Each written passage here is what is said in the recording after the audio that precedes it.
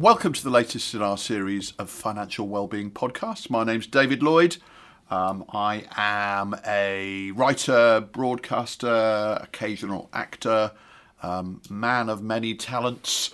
Some of them, touch of that. Yes, some of them not very clearly defined. And I'm here with the other voice you can hear, Chris Budd. Chris, who are you? Good morning. My name is Chris Budd, and I wrote the Financial Wellbeing book and a few other books as well, one of which is currently available. If I can give that a quick plug, Manners from Heaven on Amazon. I believe even though it says sold out on Amazon, yeah, it actually isn't that right? I had a couple of tweets today saying they've started to arrive, so that's very exciting. And a few people got them on Kindle and read them over Christmas and got very good reviews, so I'm very pleased about how that's going. Excellent. Anyway, we're not here, surprisingly, to plug Chris's latest novel, brilliant though I'm sure it is. Why are we here today, Chris? We are going to have a look at behind the scenes of fundraising.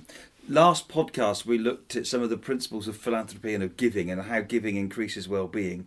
And this is a follow-on from that. We thought we'd see how charities actually put this into practice in taking these principles and using them to help people get the most out of their giving. So who have you spoken to? Anyone specific? Yeah, we've got two people we're going to hear from. I've spoken to Oxfam, a charity I'm sure everybody knows, and also to a local charity here in Bristol called the Jessie May Trust. We'll hear more about what they do, but they're an amazing trust that help kids who have terminal illness and are unable to leave their homes, and that's amazing work that they do. As you mentioned earlier, I know we've talked about this before, but would it be worth at this point reminding ourselves what the basic principles of charitable giving are, Chris? Yeah, sure. So there's a few things to bear in mind. We want giving to increase our well-being, and so it's good that our giving comes from a feeling of joy rather than a feeling of guilt. So giving to somebody on the street as a moment of guilt isn't going to increase our well-being a great deal. Might do some good, but it's not going to increase our well-being, whereas more planned giving is going to be much more helpful. Also, seeing the effect of your giving. So this is something that the charities think about a lot, is how they can help people engage with the charity and what they do. So that's a particularly interesting one.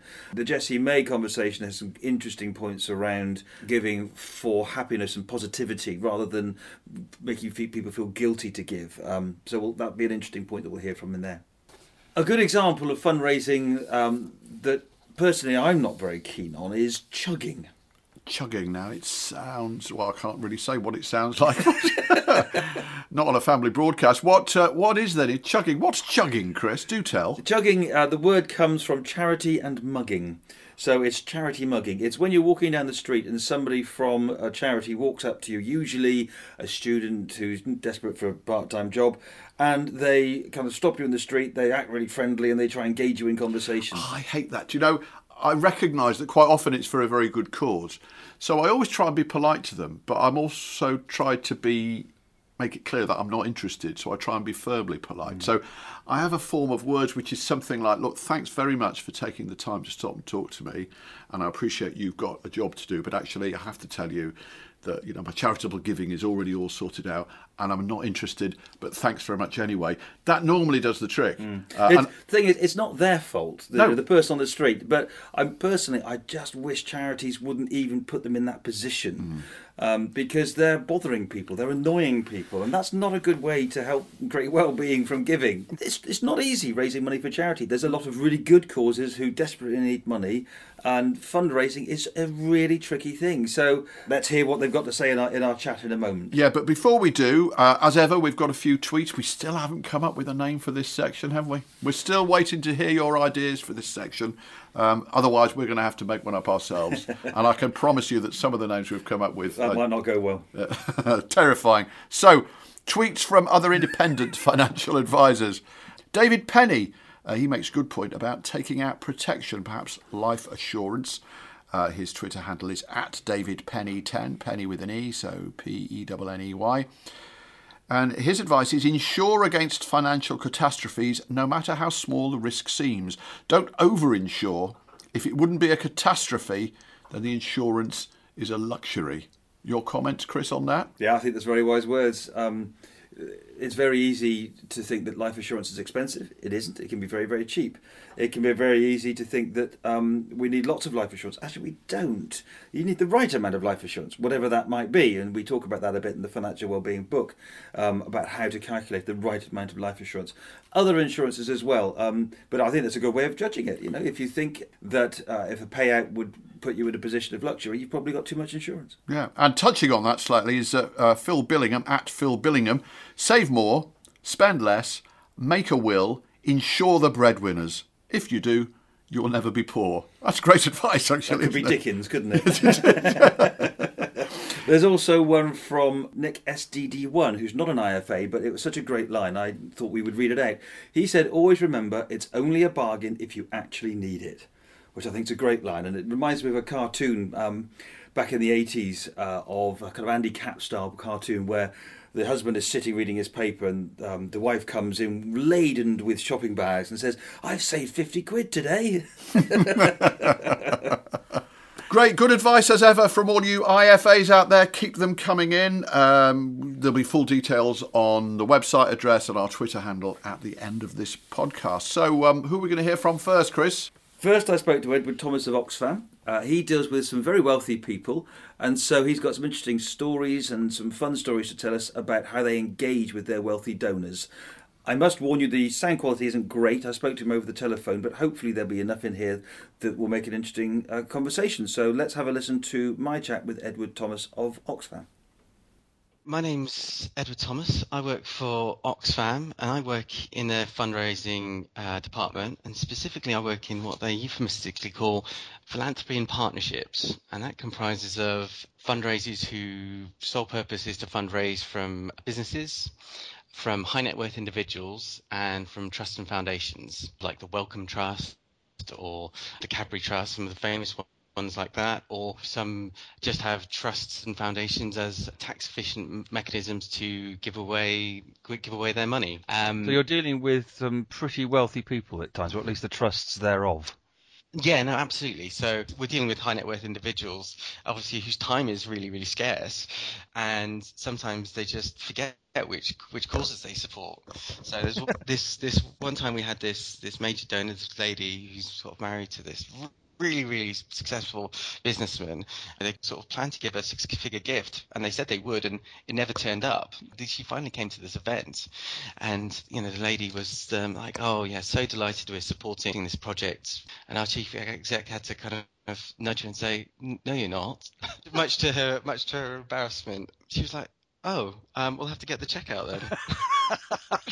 Well, good on your chief executive for having the balls to say something. Yeah, absolutely. In many instances, I'm dealing with their proxies, because wealthy people, or very wealthy people, often pay people quite a bit of money to keep fundraisers away from them. I happened to bump into the chair of quite a large foundation at an event a few months ago, and as soon as he saw that I was a fundraiser, he almost took a step back, because it's one thing being wealthy and people asking for your money or something, to invest in some crazy idea. Then it's another thing if they know you give away money. And then the number of asks increases dramatically. So you have to sort of develop a thick skin, because a lot of people are going to say no to you, but also you have to develop it's a much softer approach, and it's much more relationship based. And 9 times out of 10, we're not actually dealing directly with the high net worth individual. We're dealing with their intermediaries. So that's kind of a large part of my work. I do remember probably back in the 80s reading about well, there wasn't a lottery then. The Littlewoods Pools probably would have been winner, and they were inundated with begging letters. A few days afterwards. Yeah. Is that's not you, is it? No, that's not us. I mean, that was kind of 10, 15, 20 years ago. That was the approach. You'd get a list of foundations, and you'd kind of send them a letter with your annual report, and they'd read it at the trustee meeting, and then kind of go, who are we going to give money to? That Oxfam, we've heard them in the news. We'll send them a check, and obviously things have moved on quite a bit from them. One thing, donors have become much more educated, which is fantastic, and also there's a lot more wealth about. And so the other part of the department name, Philanthropy and Partnerships, is sort of really key because it's about partnership. Because the people with a lot of money, they want to get involved. They want to, they've got views about how to make the world a better place, and it's good to be sort of challenged by them as well, because they're saying to us, why aren't you doing this, or why aren't you doing that? And we've got to go back to our technical people and go, have you thought about this? And the last part of my work recently has been about moving into the sort of impact investing space. So that's kind of, for a charity, it's kind of, real change of pace from giving, us, when we get money, we give it away to get things done. But this is about creating mechanisms where people are building businesses out in developing nations to generate a financial return and social impact. And there's you go back to something like Live Aid, which was in many ways the start of philanthropy on a big scale, I think. And I don't know if I believe all the statistics, but you read stuff about how little money actually ended up doing any good on the ground. And I guess there's a lot of worry from philanthropists about that. And you have to prove you're doing good. Is that what you mean by impact investing? Yeah, no, absolutely. They will kind of dig deep into kind of, okay, well, you're saying you've helped X number of people. How do you know that you've done that? That's kind of a big part of our kind of monitoring and evaluation work. And people who are investing heavily into our programs will ask to go see those programs. And if they do not see the change they expect, they'll stop investing. They'll redirect their investments elsewhere. That's not a bad thing, is it? Oh, no, absolutely. It holds a charity to account. Oh, no, completely. But at the same time, we hear all the time from donors that, you give us too much information. You're not boiling down the information that we need to make our decisions, because we've got, say, a lot of our work's in, say, water and sanitation. And, I spend a lot of time turning the jargon of water engineers into plain language. And even then they're saying to me, less information. Let's bring it down to what change have you made? And we talk about sustainability, but how do you measure that sustainability? Because that's the sort of change that we all want.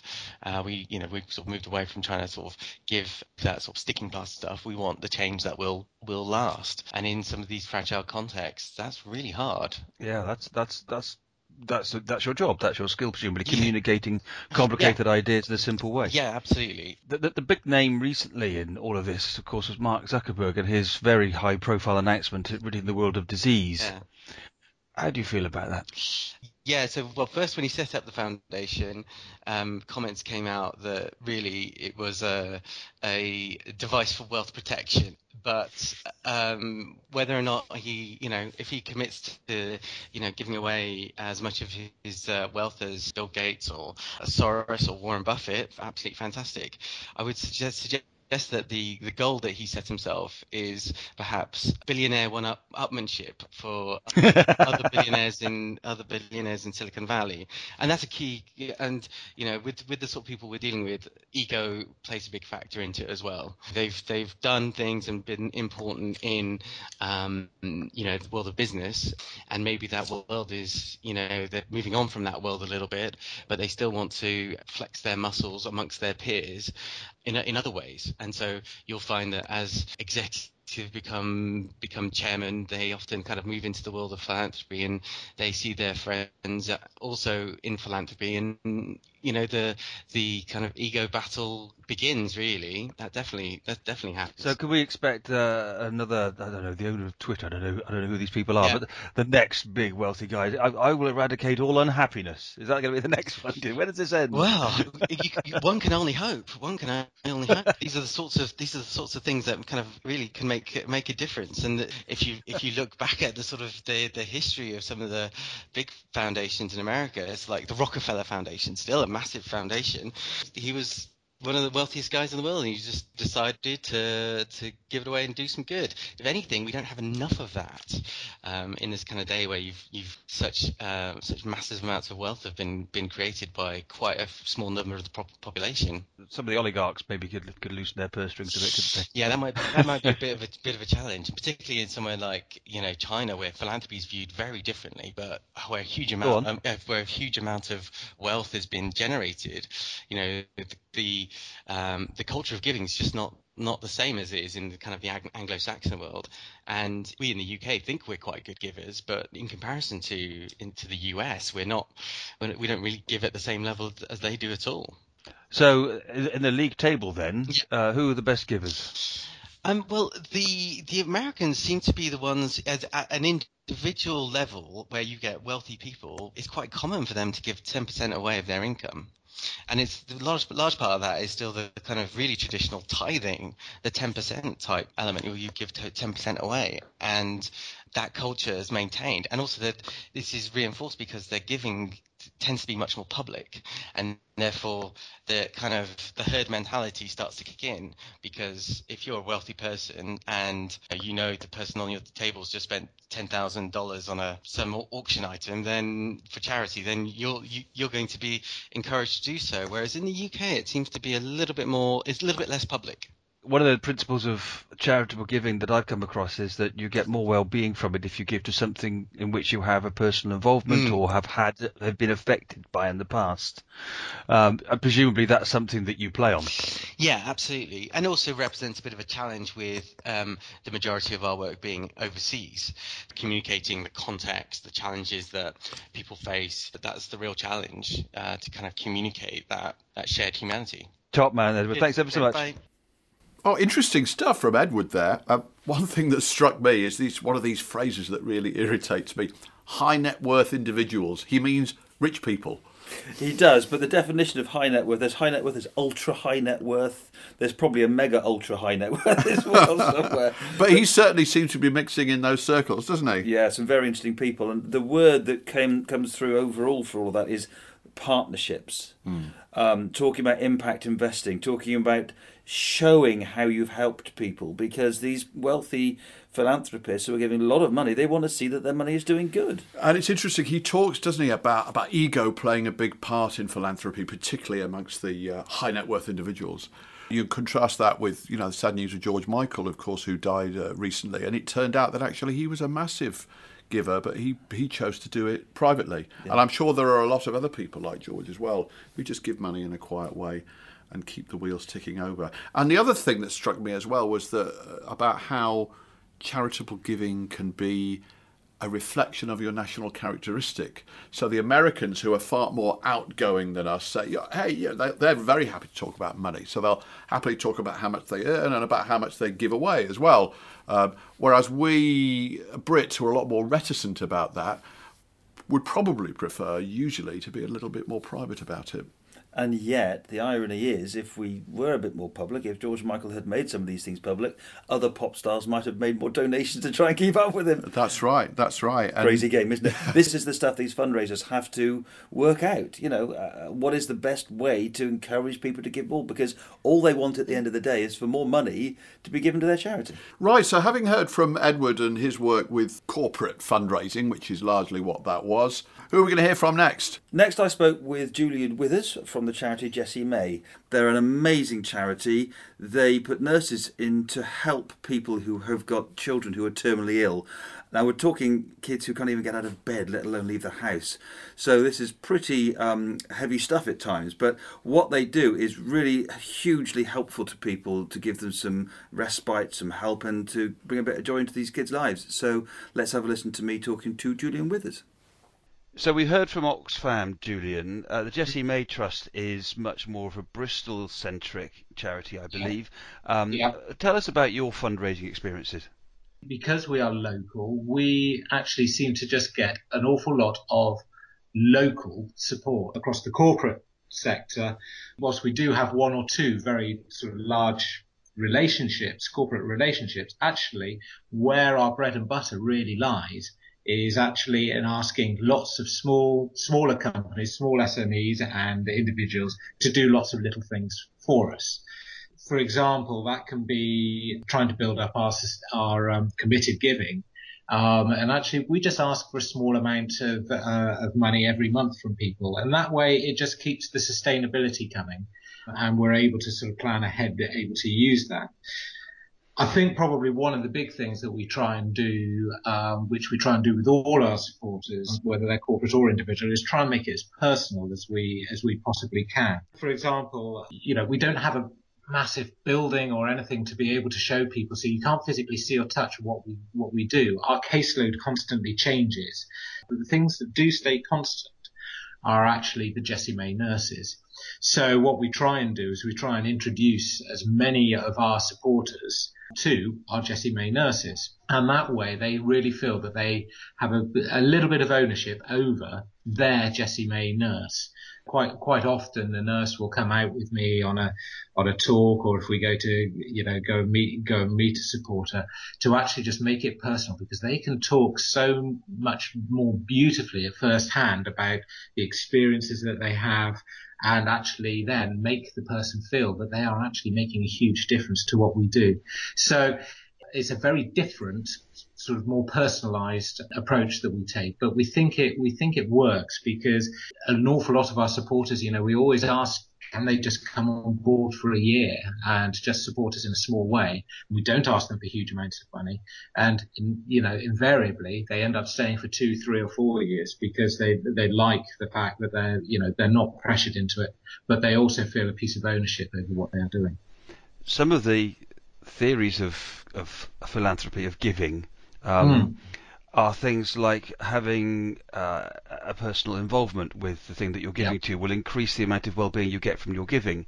Yes. Also, we talk about giving out of in a planned way gives a feeling of joy, as opposed to giving out of a reaction, which tends to be the assuaging of guilt. It sounds to me like you're right in those sweet spots, aren't you?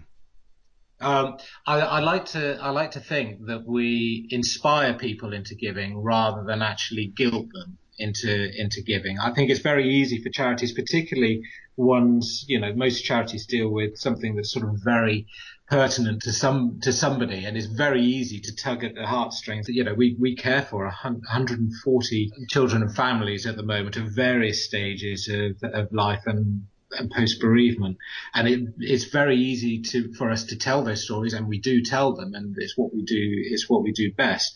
But actually, it's about the positives of what we do rather than the negatives. I have been at talks where somebody will get up in front of a room full of people over dinner and thank them for their donation, and then say, "And we deal in death and dying." Well, yes, we do. Jessie May do that. But actually what we do is actually, one of our lines is about actually making every day precious. And whilst we do that, and we're there for the end of life aspect, and to provide the care and to provide the respite for parents, actually what it is about is actually helping families make the very best of the time that they have. I think people feel better about giving when they're inspired to give, and what the positive effect that their money can do, rather than actually being guilted into it. Yeah, I think that's very true. I've been to a few presentations and dinners, and you guys, Jessie May Trust, kindly came to one of Ovation, my company's events, and you said we're going to show you a video, and I can't lie, for a moment my heart sank, as I thought, oh no, I'm going to watch something awful. And actually, we saw the video of Joe. So tell us about Joe, because he was great. Joe, he's a little boy with a big character. He's brilliant. He's actually one of about 2-3 children on our caseload who can actually walk and talk.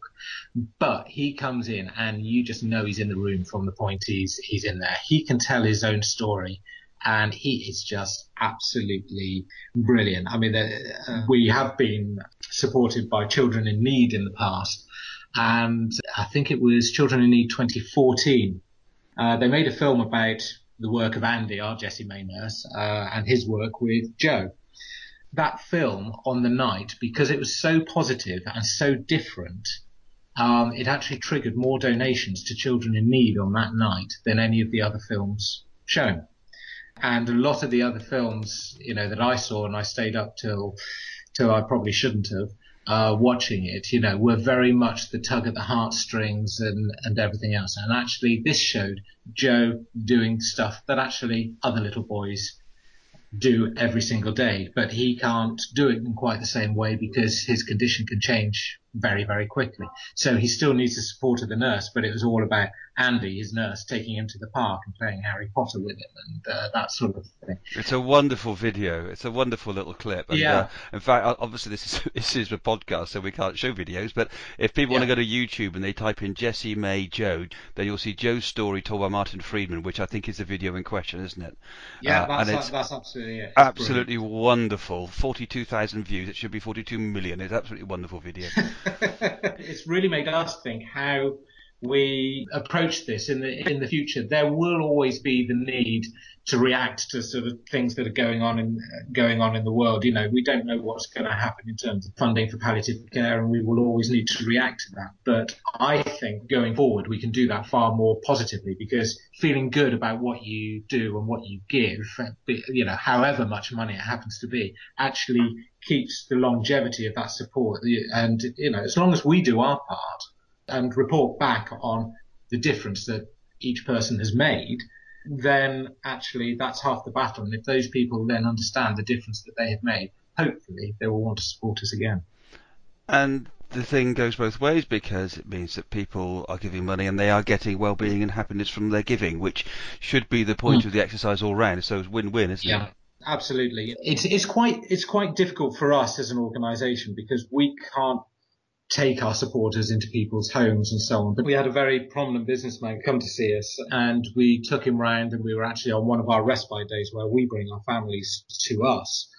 And he just had a look around and was just so awe-inspired by what he saw, you know, the individual care that went in, and actually the detail that went into every single thing that we did. And we took him back up to the office for some tea and cake, and he just said, I'm going to support you. And, you know, that relationship still goes on today, just because of what he actually saw that day. And sometimes, you know, I could stand there and talk to people secondhand till I'm blue in the face. There's nobody that can actually do it better than either our families or actually seeing firsthand what we do. The chances for us to do that, though, are very few and far between, because, you know, we can't start taking every single supporter around people's homes. Equally, we have some people who just are so moved when they hear about what we do. And there are two opposite ends of the scale. We were at an event recently where there was a whole load of very prominent businessmen, but there was also a guy who was being supported by another charity that was being supported. Lindsay, one of our fundraisers, walked up to this guy and he just said, I haven't got any money whatsoever, he said. And sadly, this guy had also been a recent victim of crime, and it quite literally left him with nothing. And Lindsay's just started talking to him, telling about what she said, but that's okay. I don't want your money. I just want to be able to tell somebody. And he reached into his pocket and he said, you can have my lucky 2p. And he put that into Lindsay's bucket. And Lindsay had to go away and have a little tear to herself. And, you know, when you hear that, you just think, oh, you know, it's enough to make a tear roll down your cheek.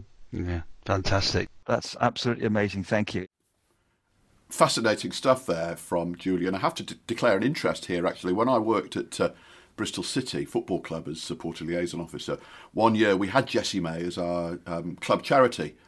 So I did have a bit of an association with them at that time and saw some of the work that they did. Which is fantastic, isn't it? It is absolutely brilliant. I'm always rather humbled, actually, by organisations like Jessie May that work with those, you know, kids with seriously life-limiting illnesses, or indeed the families of kids that have recently died. And I just think they do a fantastic work. One thing which I think we both picked up there, he talked about inspiring into giving. I think that's a great phrase. Yeah, absolutely. You, I'm pretty sure, are old enough to remember Live Aid. Oh yes, Live Aid started all sorts of things. Really, it was a game changer, wasn't it, in the world of philanthropy and giving. But on that day, there was almost hysteria of giving. I remember one couple had just got married and they were going to buy a house, and instead used something like £50,000 that they were going to buy a house and gave that to Live Aid. There was a talk about inspiring giving. You know, what happened that day inspired huge amounts of things. So yeah, I think that's great, and that's a source of joy, not a source of guilt, which is a really good point for philanthropy. Well, and indeed the well-being that we're always talking about, that joy that you get from doing something which you know is a a good thing to have done. And it makes a difference as well. And I think that's clearly what they believe is fundamental to the work that they do. They make a difference. And it's possible, do you think, Chris, for us at a personal level, to feel that we're making a difference in the way we handle our financial affairs? Absolutely. And one of the important points here, it doesn't have to be money, it can be time. Staff at Ovation decided that we were going to have Jessie May as our Charity of the Year. A really good thing for companies to do, actually, to have a Charity of the Year. Really strongly recommend it. And one of the things that we do is half a day a week, one of our members of staff goes into their office and does some admin work. I've done that myself. I spent half a day putting in pieces of paper into a binder. But while there, you got to listen to the nurses speaking to some of the parents. And you got a real insight for what they did and got a real feedback from some help that you were giving. It was a really good experience. And I recommend any business, especially small companies, find a local charity that you can properly get involved with. Great. And if you're not a business and you're just an individual, obviously, and you're looking to do something with your money that makes you feel better, then the Jessie May Trust is a classic example of the sort of things that you can be doing. And there's just one last thing that I'd like to mention before we move off this subject of philanthropy, which is, of course, the Penny Braun Cancer Centre, who receive all the proceeds of the Financial Wellbeing book. If anybody wants to go and check out their work, they're an amazing charity, all about helping people who have got cancer to live well with cancer, because I think most people at some point in their life will be touched by cancer, either themselves or a loved one, and we have to live with it. And how to live well with it is a really big thing, and the work that they do around that is really, really interesting stuff. So please do check them out as well. And without going into a whole long list of very deserving charities, I think the point we're trying to make here is that philanthropy, if it's done in the right way, can make you feel good about money. I would agree with that. And I think on that point we can wrap things up. Remember to keep sending us in your ideas. You'll get all of the ways that you can contribute coming at the end of this podcast. But for now, that's goodbye from Chris. And hand over to Julie. If you want to be notified of upcoming podcasts, make sure you click the subscribe button. For more information on the topics discussed in today's podcast and to purchase a copy of the Financial Wellbeing book, please visit www.financialwell-being.co.uk. We'd love to hear your thoughts and ideas on financial well-being. You can send us an email at contact@financialwell-being.co.uk. You can follow us on Twitter @FinWellbeing. Chris is Ovation Chris, and David is @David_Backwell. This has been an Ovation Finance production. Thanks for listening to the Financial Wellbeing podcast. More interesting than you might think. It's fun to charter an accountant and sail the wide accountant sea, to find, explore the funds offshore and skirt the shoals of bankruptcy.